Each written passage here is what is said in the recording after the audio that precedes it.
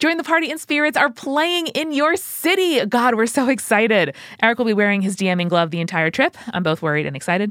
7 cities, 10 days at the end of March 2024. Your 2 favorite podcasts, Join the Party and Spirits, are performing live.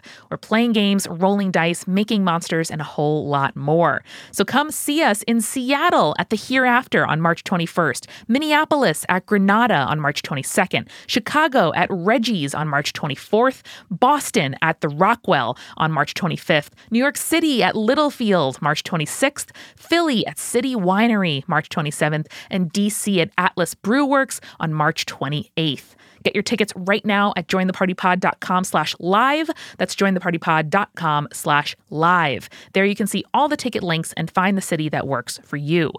When you're rolling the bones, your future is looking good. Join us.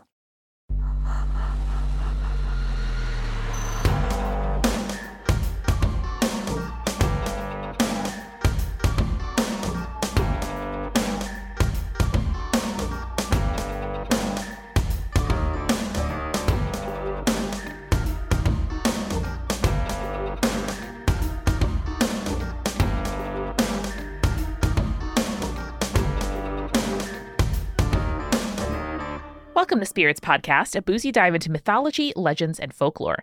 Every week we pour a drink and learn about a news story from around the world. I'm Amanda. And I'm Julia.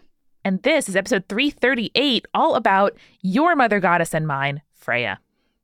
Freya. Well, everyone, welcome to, once again, It's Norse, of course. Bum, ba, da, bum, ba, ba, bum. So as Amanda already told us, we are going to be talking about the goddess Freya today, who we've mentioned a couple of times at this point, but I'm very, very excited to kind of dig deeper into her whole background and lore, because I think that she is fascinating. And as always, Amanda, just keep in mind as we're going through this what title you want to give Freya at the end of this episode. You've been on the ball with all of these so far. I've been very, very happy with them. Thank you. You got it. So, Freya is the goddess of blessings, love, lust, and fertility.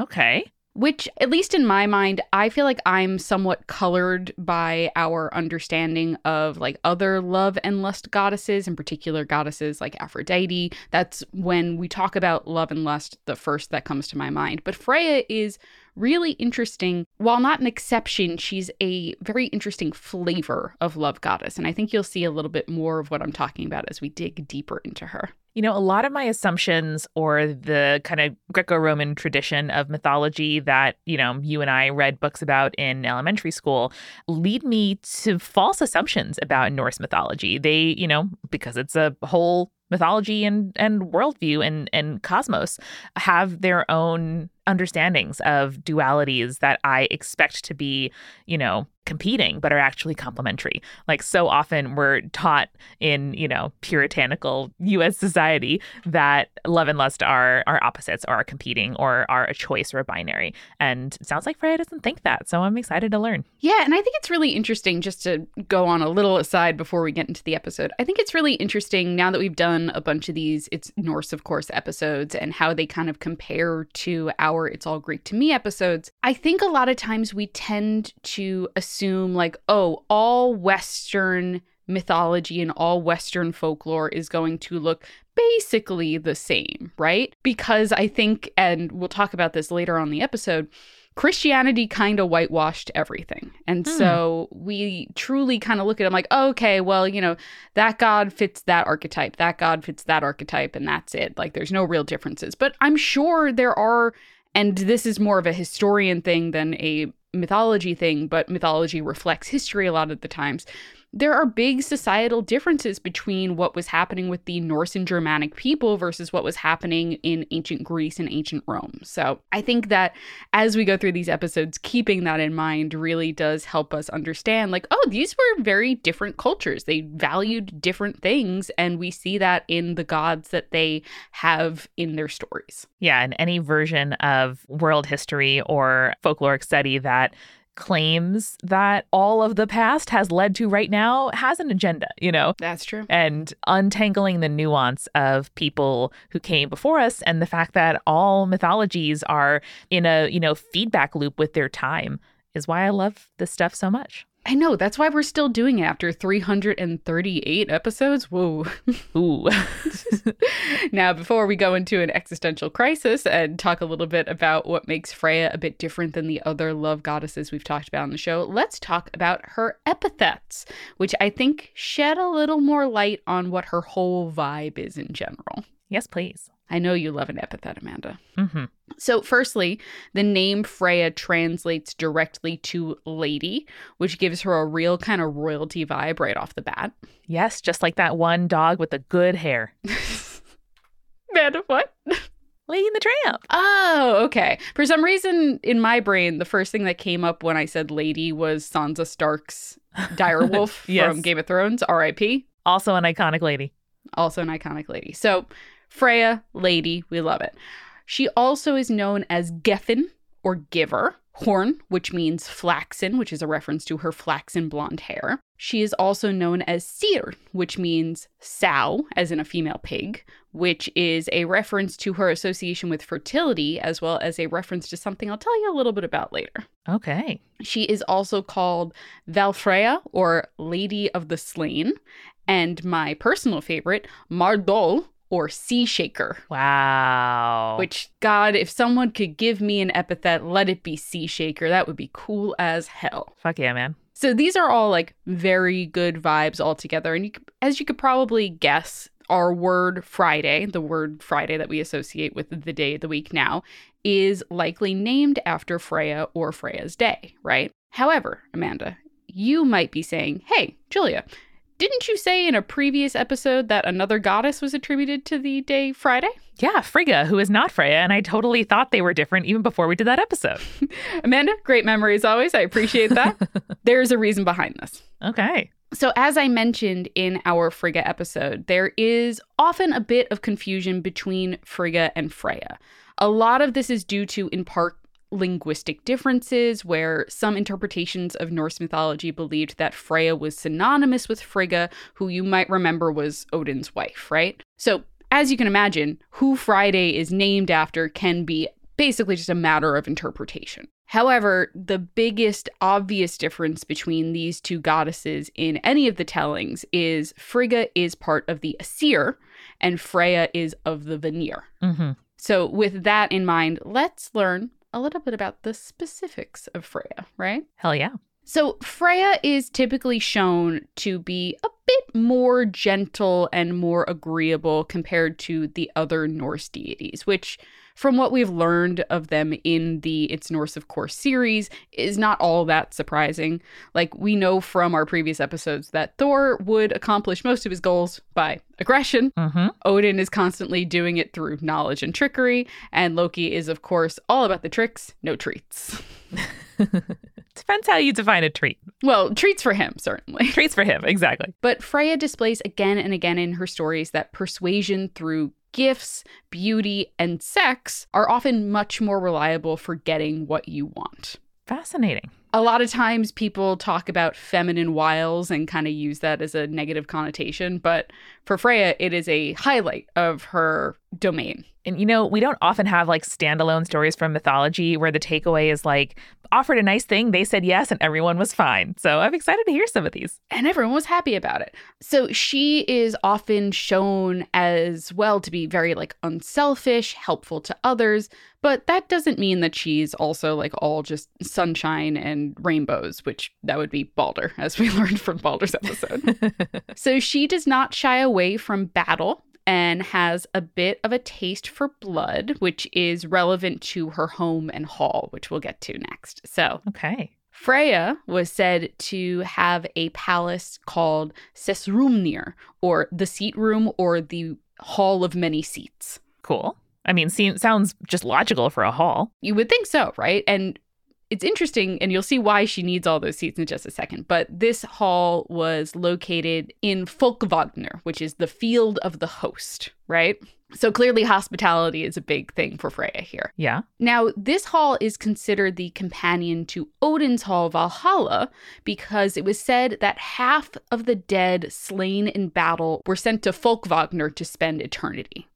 So That's kind of a big deal because, there's a real stress for Valhalla and going to Odin's Hall if you are a worthy warrior who died in battle, right? But the fact that half of them are going to Freya's Hall as well is like not something that we should, kind of glance over here. Yeah, I mean, it's to be sort of held in the same regard as Odin's Hall is a pretty big thing. Yes. According to the Poetic Edda, quote, "The ninth is Folkvagner, where Freya decrees who shall have seats in the hall. The half of the dead each day does she choose, and half does Odin have." So it almost implies that she chooses and then the rest show up to Odin's Valhalla instead. Yeah, she gets the does she choose and he gets the have. Yes. So I really like the idea of she gets first picks and then the rest of them end up in Valhalla because, again, it just stresses kind of the importance that Freya has not only over the circle of life, which as a fertility goddess makes a lot of sense for her to have a focus on,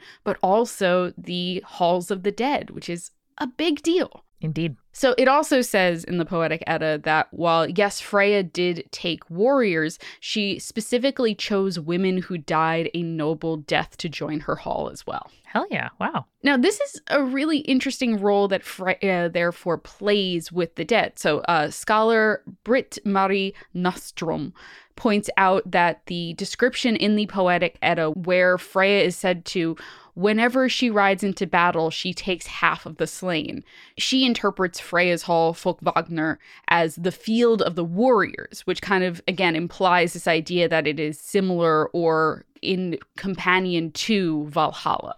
She also raises the question, quote, "We must ask why there are two heroic paradises in the Old Norse view of afterlife. It might possibly be a consequence of different forms of initiation of warriors, where one part seemed to belong to Odin and the other to Freya. These examples indicate that Freya was a war goddess and even appears as a Valkyrie, literally the one who chooses the slain." So again, just stressing kind of this importance that is often overlooked with Freya, that she was, in a lot of regards, a war goddess, was associated with death and the ideal, which we've talked about in past episodes, that the best thing, the paradise that one can have is a warrior who dies heroically in battle. And so in Norse culture, this is putting Freya at the tippy top of the importance of the gods. Yeah, she's not doing catering in Valhalla. Yes. She's not sort of providing hospitality in Odin's Hall. She has one of her own, which sounds pretty significant to me. Yes. And again, I like that you're she's not providing catering. But again, the translations of her hall and her land are very much this is the host. This is the person who has seats at her table and is inviting you to join her. Yeah. And I really like that imagery a whole lot. Yeah, she's not a servant. She is a host of her own. Damn right. And again, a lot of times we kind of dismiss domestic, quote unquote, domestic labor as being unimportant. But again, this is a woman who is leading her own hall, who is helping to serve the mead, who is inviting these people into her home and saying, sit, enjoy. Your burden is done in battle until Ragnarok comes, at least. Yes. So Freya, being an occasional warrior, does not often go into battle with the sort of melee weapons that we would associate with the other gods, like Thor and Mjolnir, right? However, that does not mean that she does not have some dope-ass items that assist her in battle, because all gods should have fun magical accessories. That's my hot take. 100%. That's why I become a god. I mean, come on. Amanda, if you had a cool magical accessory as a goddess, what would you want that cool magical accessory to be? I'm in my my agriculture era right now, Julia. I'm doing a lot of rooftop gardening semi-illegally in my apartment building.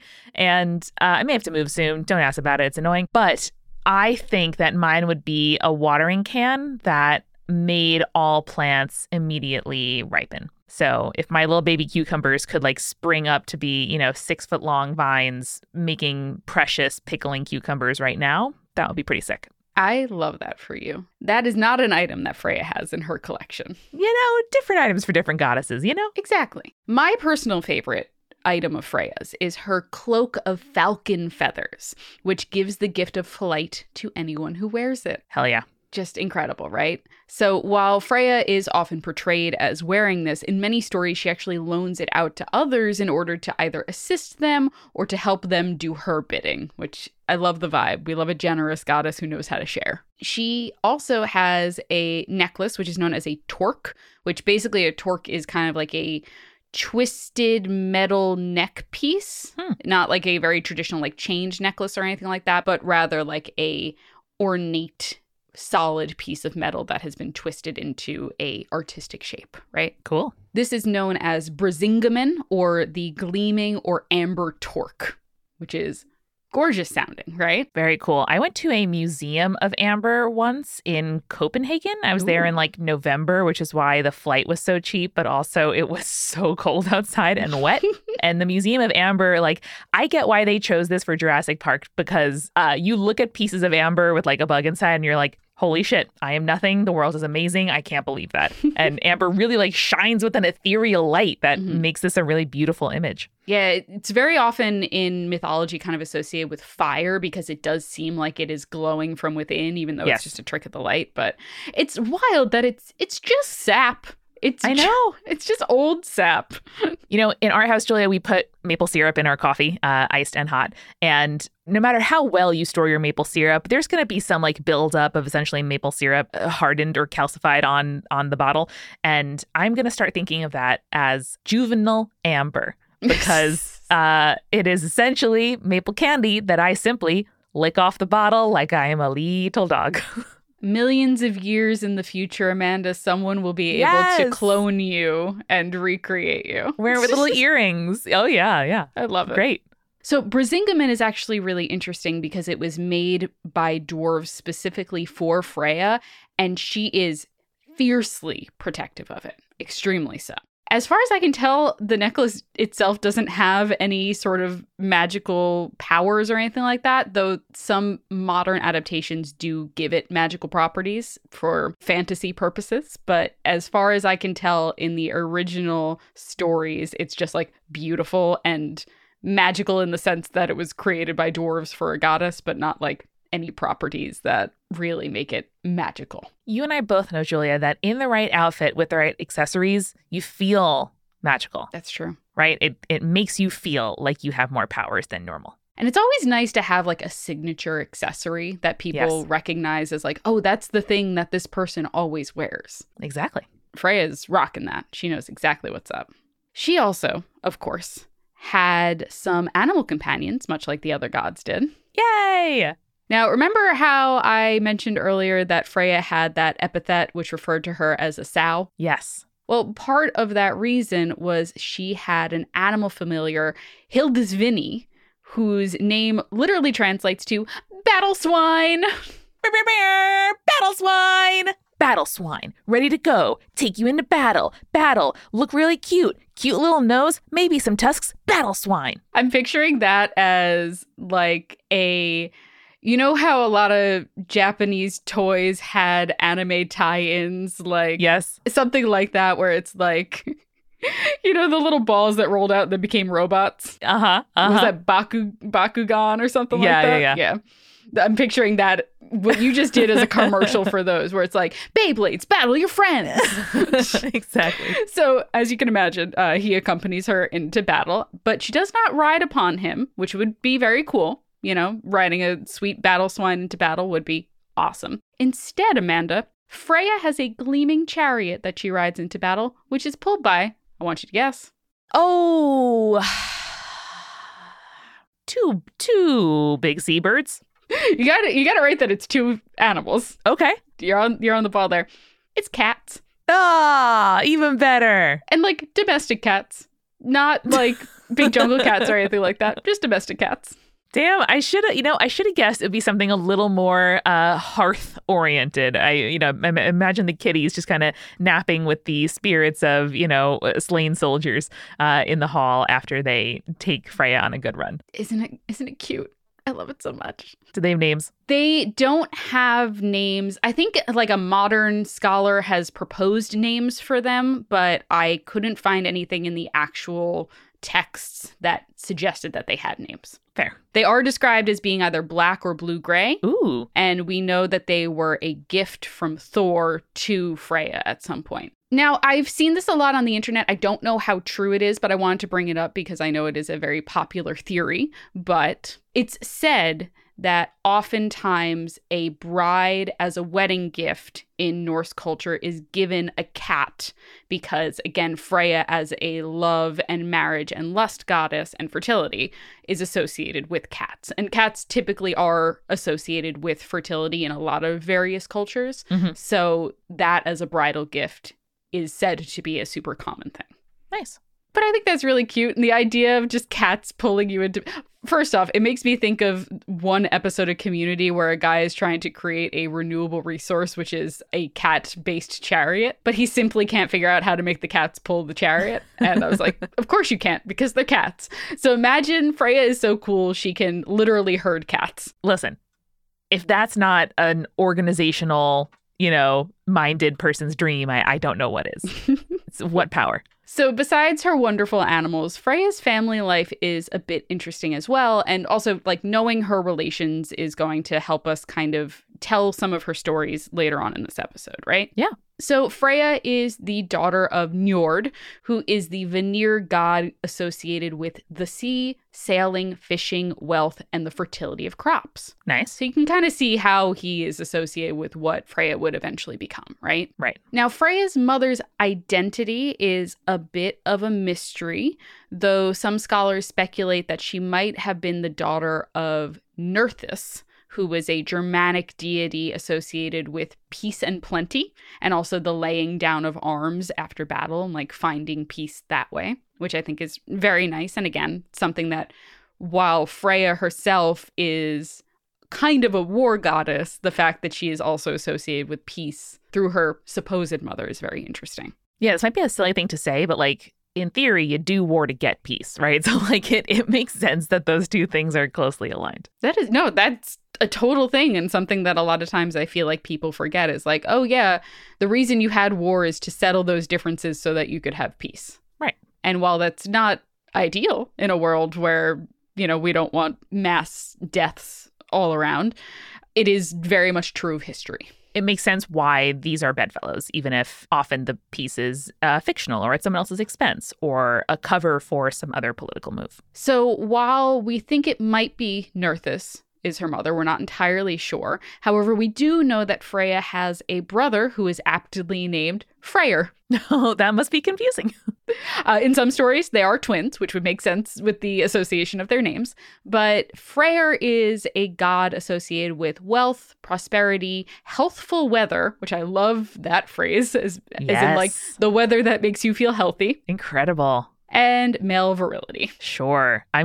Yes, that's totally fine. I am not going to lie to you, though. I am mostly thinking about tuberculosis springs and different retreats people can go to for the good air. Oh, yeah. Ask Freya for it. There you go. Since it's male virility, makes a lot of sense. Since his sister is associated with fertility, he is also associated with the image of the phallus, which is very typical to associate with fertility and virility gods. Sure. Now, Freya is said to be married to a god named Odur, who we don't know a ton about. He's a very mysterious kind of character.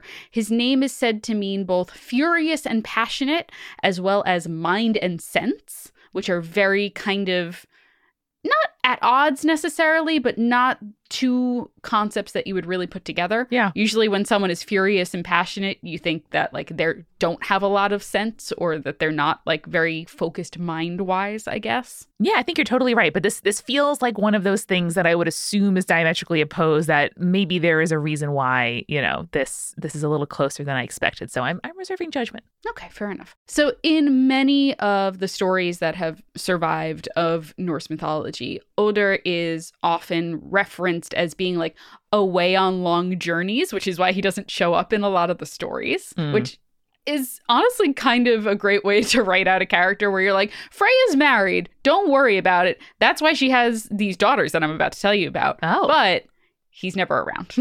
All right, sure. Yeah, what else? It is said that, however, in his absence, Freya would shed tears of gold, which, as I'll mention later, are a reference to a plant. Oh, good. With Oder, when he was around, Freya gave birth to 2 daughters whose names were Hnas and Germisi, whose names both translate literally to treasure. Wow. So they were, according to the Eddas, quote, so very beautiful that afterwards the most precious jewels were called by their names. That is pretty good to have a beautiful jewel be like, fuck that name. We used to call it Diamond. Now we're calling it Bethany or whatever. I love the idea. It's like, you know what? This person is so good. Yes. So beautiful and so fair. We're going to name all the nice things after them. Yeah. Amber, forget it. Her name's Keisha now. Oh, I love it. It's so good. Yeah. Oh, man. If I choose to have children, I only hope that they're as awesome as we could rename some nouns after them.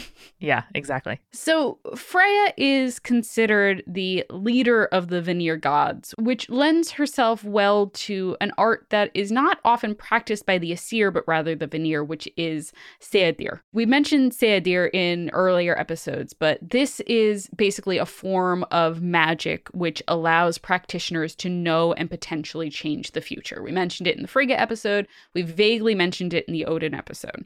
But practitioners are sometimes known as Volva, and Volva can attempt to alter the events that they see through Seadir, which in many stories leads to their enemy's doom or helps deliver friends from impending disaster. Like very like kind of, oh, I see this image in my head. It's very, in my mind, it's X-Men. Yes. You know, where it's like, I've had this premonition, or Charmed. I grew up with Charmed and X-Men, so that's what I think of when I think premonitions. So it's like, oh, I saw this image. I don't have a very clear idea of what exactly is happening, but I'm going to do everything in my power to change it. Right? Makes sense. However, this is an art, but not a perfect one, which leads to a lot of dramatic tension when we see it used in stories. So, for example, you might remember Frigga's attempts to stop the death of Balder after seeing that premonition of it through Seadir, right? And we know how that went. It's fascinating and a really good story tool.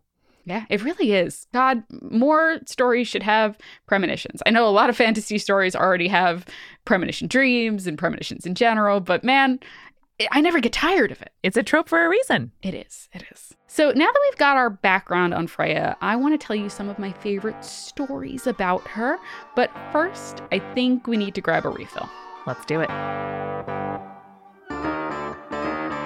Welcome to The Refill. Hello, it's Amanda, and I would like to say hello not just to you listening, but to our newest patrons, Sydney and Kelly. I hope you enjoy the refreshing cucumber mint lemonade that I have prepared. Welcome as well to our supporting producers, Alicia, Ann, Brittany, Fruity Chick, Hannah, Jack Marie, Jane, Measelkins, Lily, Matthew, Megan Moon, Nathan, Phil Fresh, Rico Like, Captain Jonathan, Malachi, Cosmos, Sarah, Scott, and Zazie, and our legend level patrons, Ariana, Audra, Bex, Chibi Yokai, Morgan, Sarah, Schmitty, and BME Scotty. You too can be thanked by name and know that you are literally making it possible for us to make this podcast if you join as a patron for as little as $4 a month at patreon.com/spirits podcast. Did you know that on Patreon, you can A, pay in your local currency in almost all cases, and B, you can pay upfront for a whole year of Spirits support and bonus content and good stuff. Julia and I just recorded earlier today a advice video podcast for patrons. It is so much fun to do, and you make it possible for us to do this as our jobs. So please go ahead, pledge your support now at patreon.com/spirits podcast.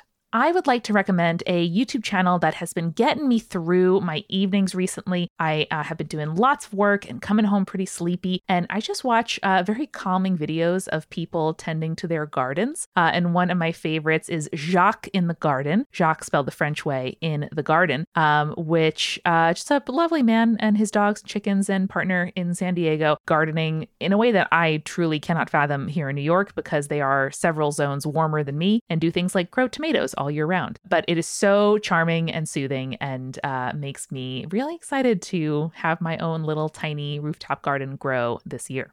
Now, we made a little mistake, guys. We realized that there were more Sticker of the Month Club stickers available in the DFTBA warehouse than we realized. And by that, I mean the warehouse saved some in a place they didn't realize, and now they're back online so you can buy them. So that's right. If you missed out on one of the Sticker of the Month stickers that we did a little while back, there were some adorable designs. There are truly just a handful of each kind. So you should go to our merch store, spiritspodcast.com/merch, and get those stickers now. We're also dreaming up new merch ideas for you all. And hey, if you have a great idea as to what kind of merch we should make, I have good news for you, which is that it's our favorite time of year, Multitude's annual summer survey, baby. God, I'm so excited. It truly is my favorite time of year because this is when you can tell Multitude as a whole and each of the individual shows in the collective that you listen to what you think. Tell us how we're doing, where you want us to do live shows, help us get new merch ideas, like I was saying, and all of your deep-seated feelings about podcasting in general. We're all like podcast fanatics over here, and we really want to hear them. The survey takes about 10 minutes, works great on both desktop and mobile, and ends with a huge and adorable collage of pet photos. The results of the survey honestly do help us chart a path for the future. Your answers in previous years were the seeds that grew into the multi-crew, digital live shows, the Discord, ad-free episodes, and new shows like Games and Feelings, and tell me about it. So go to multitude.productions/survey right now or click the link in the description to fill out the survey. We are accepting answers until June 9th, so fill it out as soon as you can. That's multitude.productions/survey or click the link in the episode description. You hear our voices all the time.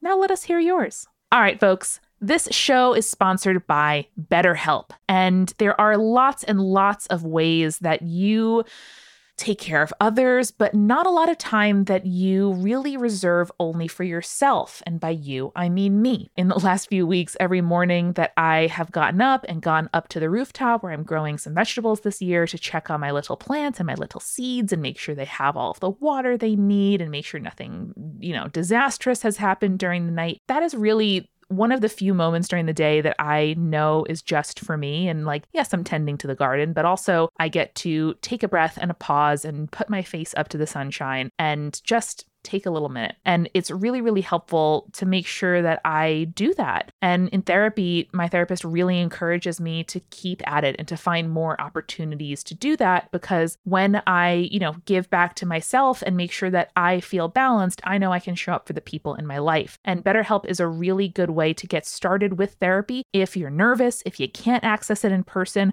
or if you've been trying a more budget-friendly way to get into therapy. You just fill out a brief questionnaire to get matched with a licensed therapist, and you can switch therapists at any time for no additional charge. Find more balance with BetterHelp. Visit betterhelp.com/spirits today to get 10% off your first month. That's BetterHelp, HELP.com/spirits. We are also sponsored this week by Kitsch, and lots of fans of Kitsch say that it is literally game-changing. They say that the time-saving beauty essentials for hair, skin, and body that Kitsch makes has changed their beauty game. And no matter what your budget, skin type, or hair type, Kitsch believes you deserve little indulgences at affordable prices. They were started in 2010, and they now have a ton of bestsellers carried in over 20,000 retail locations. That includes satin pillowcases, caps, and eye masks, which, by the way, is vegan and cruelty-free satin. I didn't realize not all satin was vegan and cruelty-free. That's good to know. They also have heatless satin curling rollers, meaning that if you curl your hair but you're a little concerned about heat damage, these are excellent heatless curlers. They have great shampoo bars made of rice water, rosemary, scalp oil, and so much more. Right now, Kitsch is offering you 30% off your entire order at mykitsch.com/spirits. That's right, 30% off anything and everything at mykitsch, spelled mykitsch.com/spirits. One more time, mykitsch.com/spirits for 30% off your order. And now, let's get back to the show. So for this cocktail, I am introducing one that I am calling the Freya's Flax. So this cocktail, which is flaxen in its color, much like Freya's hair, it is a little bit sweet, but also has a deep richness to it. So it features scotch, Cointreau, apple and lemon juice, and a little bit of ginger beer. And I think it really gets across the whole vibe that Freya's kind of got going for her here, so that like initial sweetness with hidden depths. It is also a very good way to use up a bottle of perfectly fine scotch I have that I don't really want to drink neat. So this is a great combo. I had trivia last night and one of our bartenders was leaving a little early and he's like, he was telling us like, I really like to take the empty bottles home with me to like make stuff out of them, especially like the cool shaped ones. Yeah. And he was like, I really want to take this bottle of Añejo home, but no one ever drinks it. And there's like 3 shots left of it. I was like, Peter, sign us up for some shots. And he's like, really? I was like, okay, great. And we did the shots and I was like, whew, that tasted bad. It was not very good. It was like sweet and old. And I was like, all right, take the bottle home. Yeah. So shout out to people who have alcohol that they want to use up. This is a great cocktail for that. Oh, yeah. Plus, I don't drink a lot of apple juice, but sometimes I buy it for recipes. And using this in a cocktail is a good way to get rid of that apple juice that I don't want to use anymore. I love apple juice and drink it all the time. Eric, my husband, does a lot of like mulled apple cider as a sort of, in the autumn especially. But there's like a renaissance in heirloom apple juices and ciders recently. So you can get like Honeycrisp apple juice and like all kinds of stuff that you couldn't get in the past. So I think actually that the Honeycrisp would be a really good addition to this recipe because it does have even like, I don't know, it's like a mellower sweetness than a typical apple juice. It doesn't taste like sugar. It tastes like apple, which I personally really like. That'll probably pair really well with the scotch. That'll be interesting. Next round, Julia. Yeah. You have to send me a list of the ones that you would recommend so I can look out for them in the store. Of course. Let's get into our stories of Freya. To start things off, I just want to briefly talk about one of the earliest stories we have of Freya, which is her involvement in the war between the Aesir and the Vanir. So this was, as I mentioned in kind of the world building and Odin episodes, the Aesir and the Vanir were groups of gods who were at war with each other and then made peace and kind of joined forces together. So in the Prose Edda, there is something called the Ynglinga saga, which tells the story of the early Norwegian kings and also Odin's arrival in Scandinavia and, of course, the war between the gods. The war goes on, but when the two sides reach a peace settlement after the fighting, Odin asks Freya to oversee the offering of the sacrifices, which is a big deal because Odin, as we know, is the Allfather and is head of the Aesir, but by asking Freya to do this, it's saying that he trusts this leader of this opposite force, which is kind of a good way of them coming together, right? So in this role, Freya is able to preserve the peace between the gods and maintain the cycles of fertility that keep the world in motion. Again, this kind of idea that she is associated both with the cycle of life and also death. So she, of course, for these efforts was praised and celebrated, so much so that her personal name was applied to all quote-unquote ladies in good standing. Remember how I said Freya means lady? That's where we get ladies from. Damn. So this saga also claims that Freya introduced the Aesir after the war to the practice of Sidir, which we talked about before, which ended up being utilized by several of the Aesir in later stories of Norse mythology. Hell yeah. From the Poetic Edda, there is another story featuring Freya and her favorite servant, whose name is Ottar. Right? Ottar approached Freya one day and told her that he didn't know his ancestry, but he wanted to know more in order to settle a bet against another man whose name was Angantyr. Which I love this is like, oh, you think you're so cool? Well, I can name all of my family tree going back 5 generations. And he's like, oh, well, I can do 6, I know. Damn. What bragging. So Freya, who adored Ottar, was more than willing to help him out. And Ottar also made a bunch of beautiful sacrifices to her. And she was like, my sweet servant, I'll do whatever you ask. So what she does to help him is she transforms him into Hiddlesvini, the pig familiar, the battle swine, and took him to see a wise woman named Hyndla.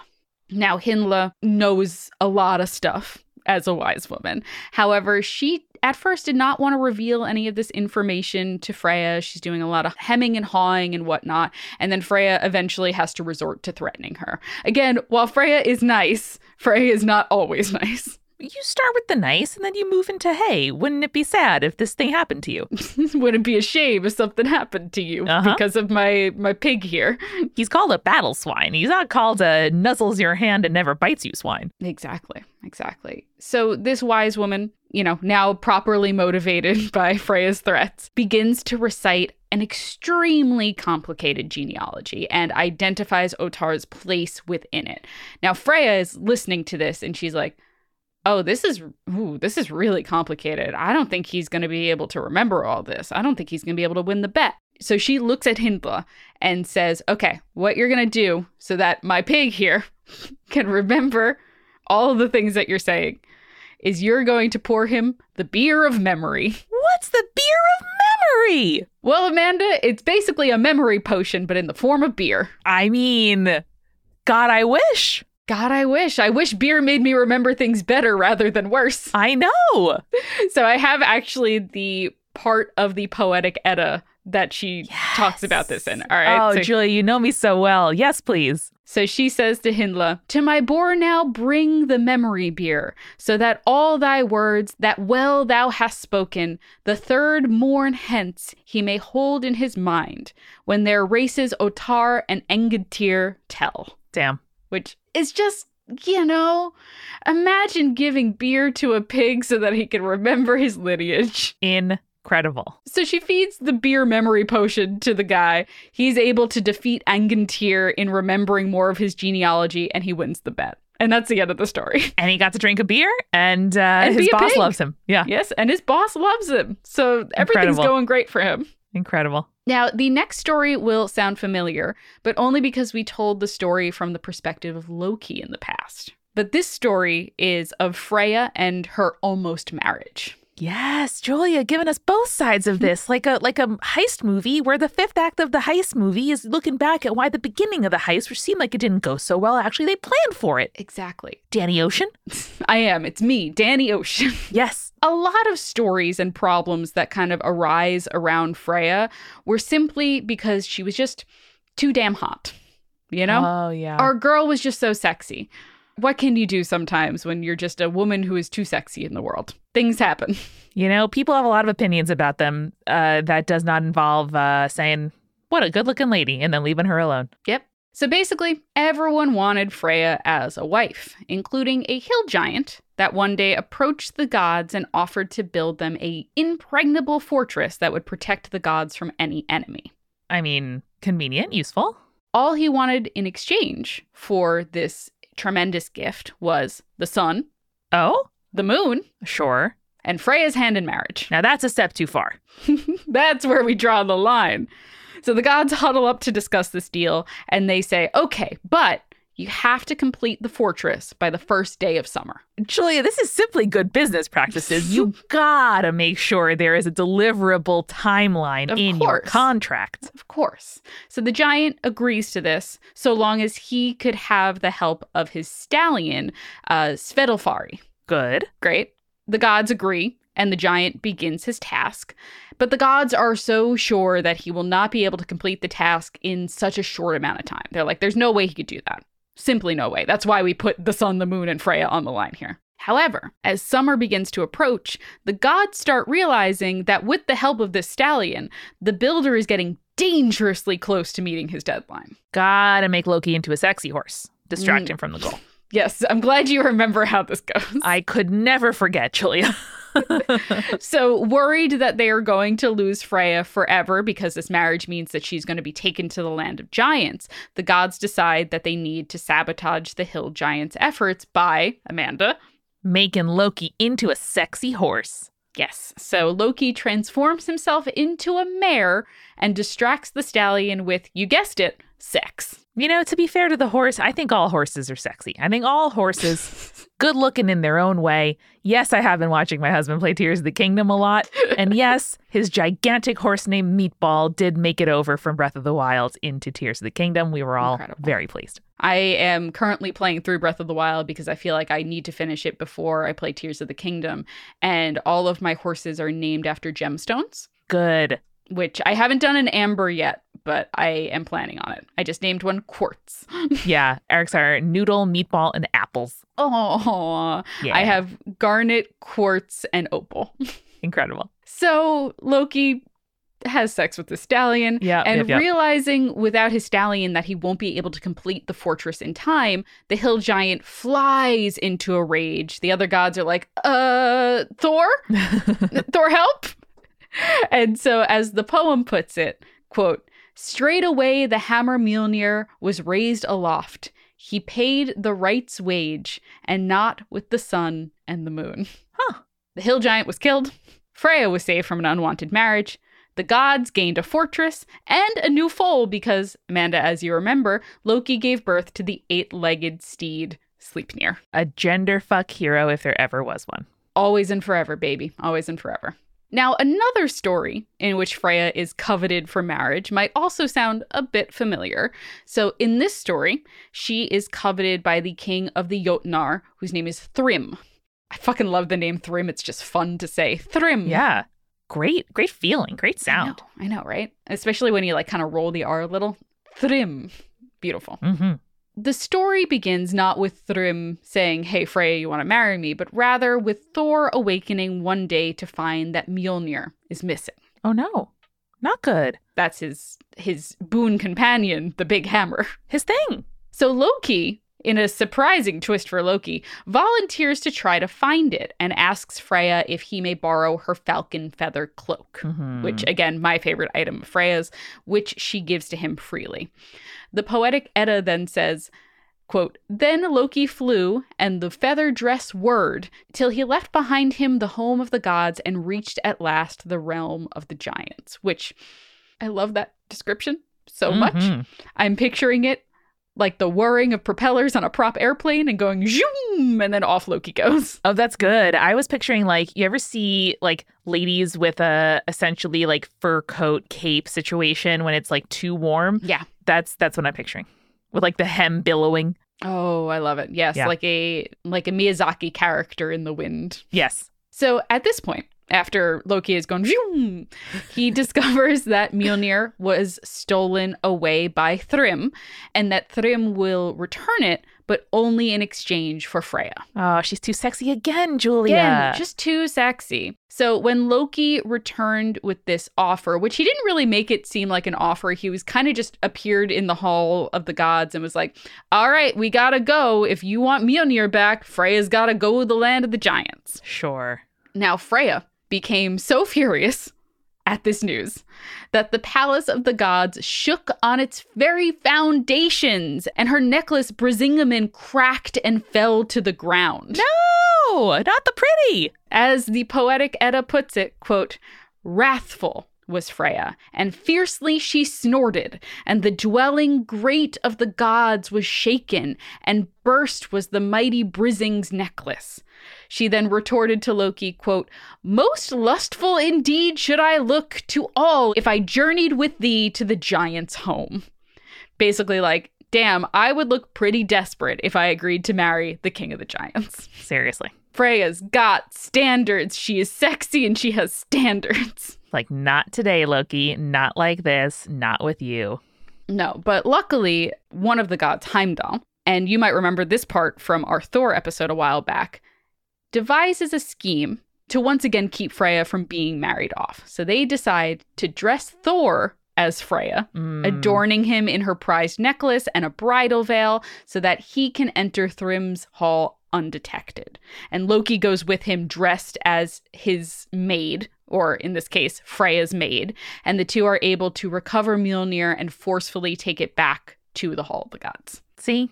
Drag's been with us forever, people. It just has, you know? Like, cross-dressing features in so many stories of mythology, and no one had any problems with it. No one was fucking laughing at Thor being like, haha, or being like, oh, Thor is totally unmanly now that he has decided to dress as a woman. No, everyone's like, yeah, fucking Thor did what he had to do and whooped the ass of Thrym. Mm-hmm.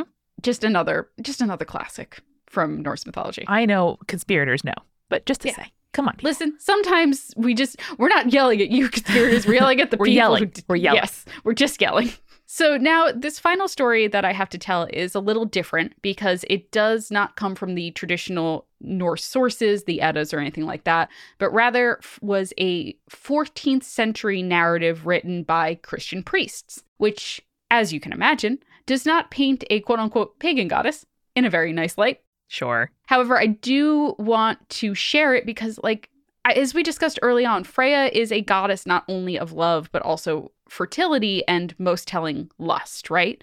So this is a story that definitely is told through the kind of moralizing lens of Christianity, but I also think that it's worth telling because it does feature a part of her domain that we don't touch upon that often. Sounds good. So in this version of the tale, Freya is shown to be a concubine of Odin. Again, just the real Christian, oh, well, you're not his wife, so yeah, kind of vibe. Yeah. Now, Odin is infatuated with Freya, and Freya, of course, as we've talked about already, extremely beautiful. One day, Freya slipped away from the palace of the gods and came across a cave where 4 dwarves are working on crafting a necklace, which, while the story does not say it outright, is definitely her infamous Brisingamen, right? Now, Freya, as the story goes, loved all fine things, and upon seeing the necklace, desired it immediately. And as we talked about, it's a beautiful necklace. It is canonically gorgeous, right? We've all been there. We've all been there. You go to a jewelry store and you're like, oh no, I want it. I want it so bad. Yeah, or a bookshop or a plant nursery. You all have your thing. Everyone's got their thing. So the dwarves agree to give it to her, but only if she will consent to have sex with each of them, which Freya unabashedly agrees to. Cool. I mean, listen, it sounds like a great day for Freya, frankly. Yeah. If that's the payment they want and Freya's down for it, fuck yeah, let's go. Yes, sex dude. positive queen. We love I see her. how these Christian priests are and adding insult to injury, Freya had sex with all the dwarves. To me, that's Freya, get your freak on. Enjoy. Do your thing, Freya. No one's stopping you. You're more than welcome to it, I bet they're great with their hands. Come on. Oh, yeah, I bet they are.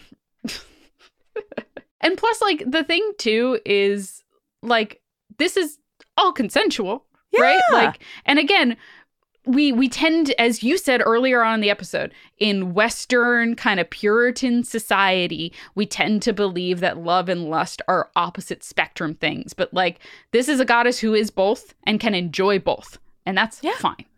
And the dwarves are yeah, we make beautiful necklaces. You're a beautiful woman. You want to hang out all afternoon and then we all walk away happy. And Freya goes, dope. And then that sounds amazing. Yes, exactly. So we love to see it. So as is often the case, eventually Loki found out about this sexual encounter and he went to Odin to kind of just rat her out. Come on, Loki. Classic Loki stuff. Loki's jealous. Yeah, he is. He probably wants to have sex with Freya. And as we discussed. Or a room full of dwarves that are good with their hands. Come on. Also that. But as we discussed, Freya is a very discerning lover, Yes. She doesn't want to fuck Thrym. She doesn't want to fuck the hill giant who came by. She wants to have sex with these dwarves and get a necklace out of it. And that's great. Yes. So Odin, after hearing this news, and she gets ratted out by Loki, decides to get back at Freya. And so he encourages Loki to steal the necklace from Freya. He goes, all right, you saw what happened. You go, you find the necklace. So Loki, in traditional Loki fashion, transforms himself into a flea and slips into Freya's bedroom. Freya, he finds, is sleeping with the necklace beneath her, which seems uncomfortable. Not gonna lie to you. Seems not comfy. Is she wearing it and is sleeping on her stomach? No, because here's how Loki manages to get it off of her. So Loki, in flea form, bites her cheek, which causes her to turn over in bed, frees up the necklace, which Loki then steals away and brings to Odin.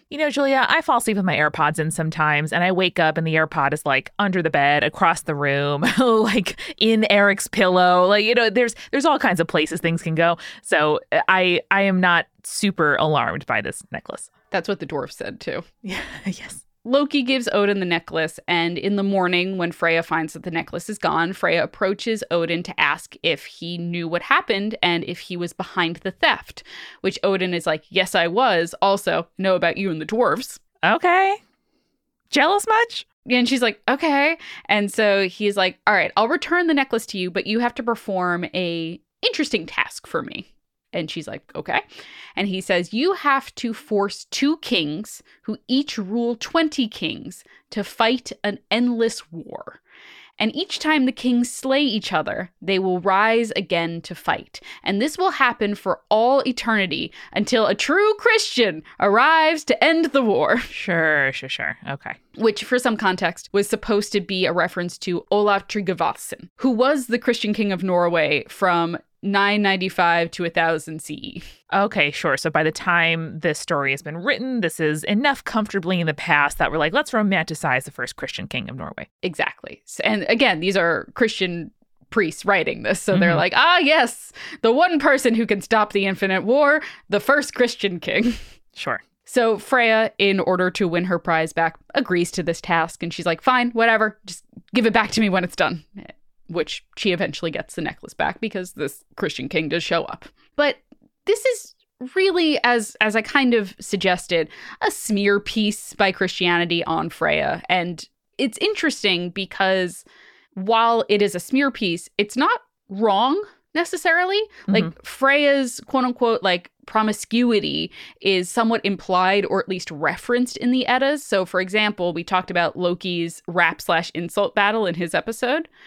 And he accuses her of having slept with all of the gods, saying, quote, "Be silent, Freya, for fully I know thee, sinless thou art not thyself. Of the gods and elves who are gathered here, each one as thy lover has lain." Which he's like, you've slept with everyone in this room, Freya. Right. You're not blameless at all. And but like, who cares, Loki? You're drunk. Shut up. Yeah, which I get why he thinks is an insult, but I'd be Freya and be like, yeah, great. I mean, I would be Freya and I would be like, you fucked a horse, dude. You wish. You're just jealous you're not on my list. Exactly. Or don't you feel bad about that? Right. Well, whatever. Again, Freya, a discerning sexual partner, in my opinion. Seriously. Now, those are the stories of Freya, but Freya's impact in the more modern era is definitely worth mentioning before we wrap things up. She is mentioned by name in the first stanza of the Civil National Anthem of Denmark. Hey! Which was written in 1819 by Danish poet, I'm going to try my best at this one, Adam Gottlob Oehlenschläger. Oh, I was going to say, that sounded great. And then you got to the last name and I was like, yep, also sounds good, but... Oehlenschläger. That's big. Is correct. So it starts, quote, "It is called Old Denmark, and it is Freya's hall." Okay. Which I love that. Yeah. There are also, as I mentioned earlier in the episode, several plants that were named after her, such as Freya's hair and Freya's tears. Though in a real kind of lol, it's not pagan, it's fine Christian rebranding, many of these plants were instead renamed to include the Virgin Mary instead of Freya. Yes, classic. Which is also interesting because some of Freya's more kind of benevolent characteristics around fertility and like kind of granting forgiveness to women were transferred to the Virgin Mary with the eventual kind of aggressive spread of Christianity across Europe. Right. So Freya, not like super... We tend to mention, like, for example, the God of War games in these and the Marvel Cinematic Universe. Freya, not really involved in any of those at all, but in a lot of cases, you can kind of see where some of Freya's qualities were put on to Frigga in the Marvel Cinematic Universe before she was unfairly killed. Well, Julia, I've been thinking all along about my epithet for Freya. Excellent. And I think I have one. Now, there are a lot. There's obviously fertile is one, not what we're going to be going for here. There's fancy, which I think is also nice. She likes the finer things in life. Fearsome, perhaps. But I think I'm going to go with Freya, the formidable. Ooh, I like that one. Because if she sets her sight on something, she knows how to get it. If you cross her, you're in for not an easy time. And if she invites you to her hall, it's a formidable experience. It might make you a little bit like, make sure you're well dressed and on your best behavior. But then once you get there, you realize, wow, to be in Freya's favor really means something. Or, you know, just proves that you are formidable if you wind up in her hall as well, which I really love. Amanda, Freya the Formidable. I love it so much. Yay! Well, thank you for doing this wonderful deep dive, Julia, into a goddess whose name I knew, but whose story I did not. And I'm really excited where, you know, next time I'm in my garden and I'm thinking about what my magical watering can could be like and how I hope my plants, you know, present all kinds of wonderful and bear all kinds of wonderful fruit. I'm also going to be thinking about pleasure and about flowers and how I can make a lovely, hospitable area for creatures big and small, you know? Yeah, Amanda, I love it. And conspirators, next time you are the host to 4 awesome dwarves, remember, stay creepy. Stay cool.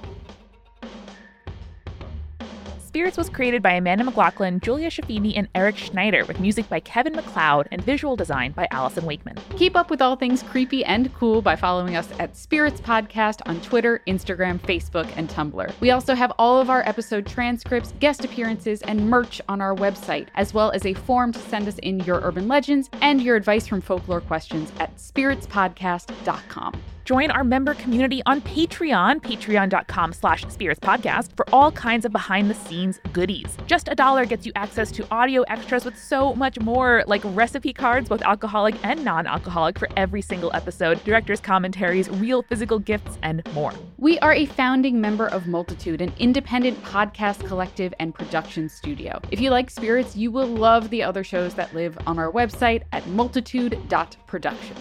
Above all else, if you liked what you heard today, please text one friend about us. That's the very best way to help keep us growing. Thanks for listening to Spirits. We'll see you next week.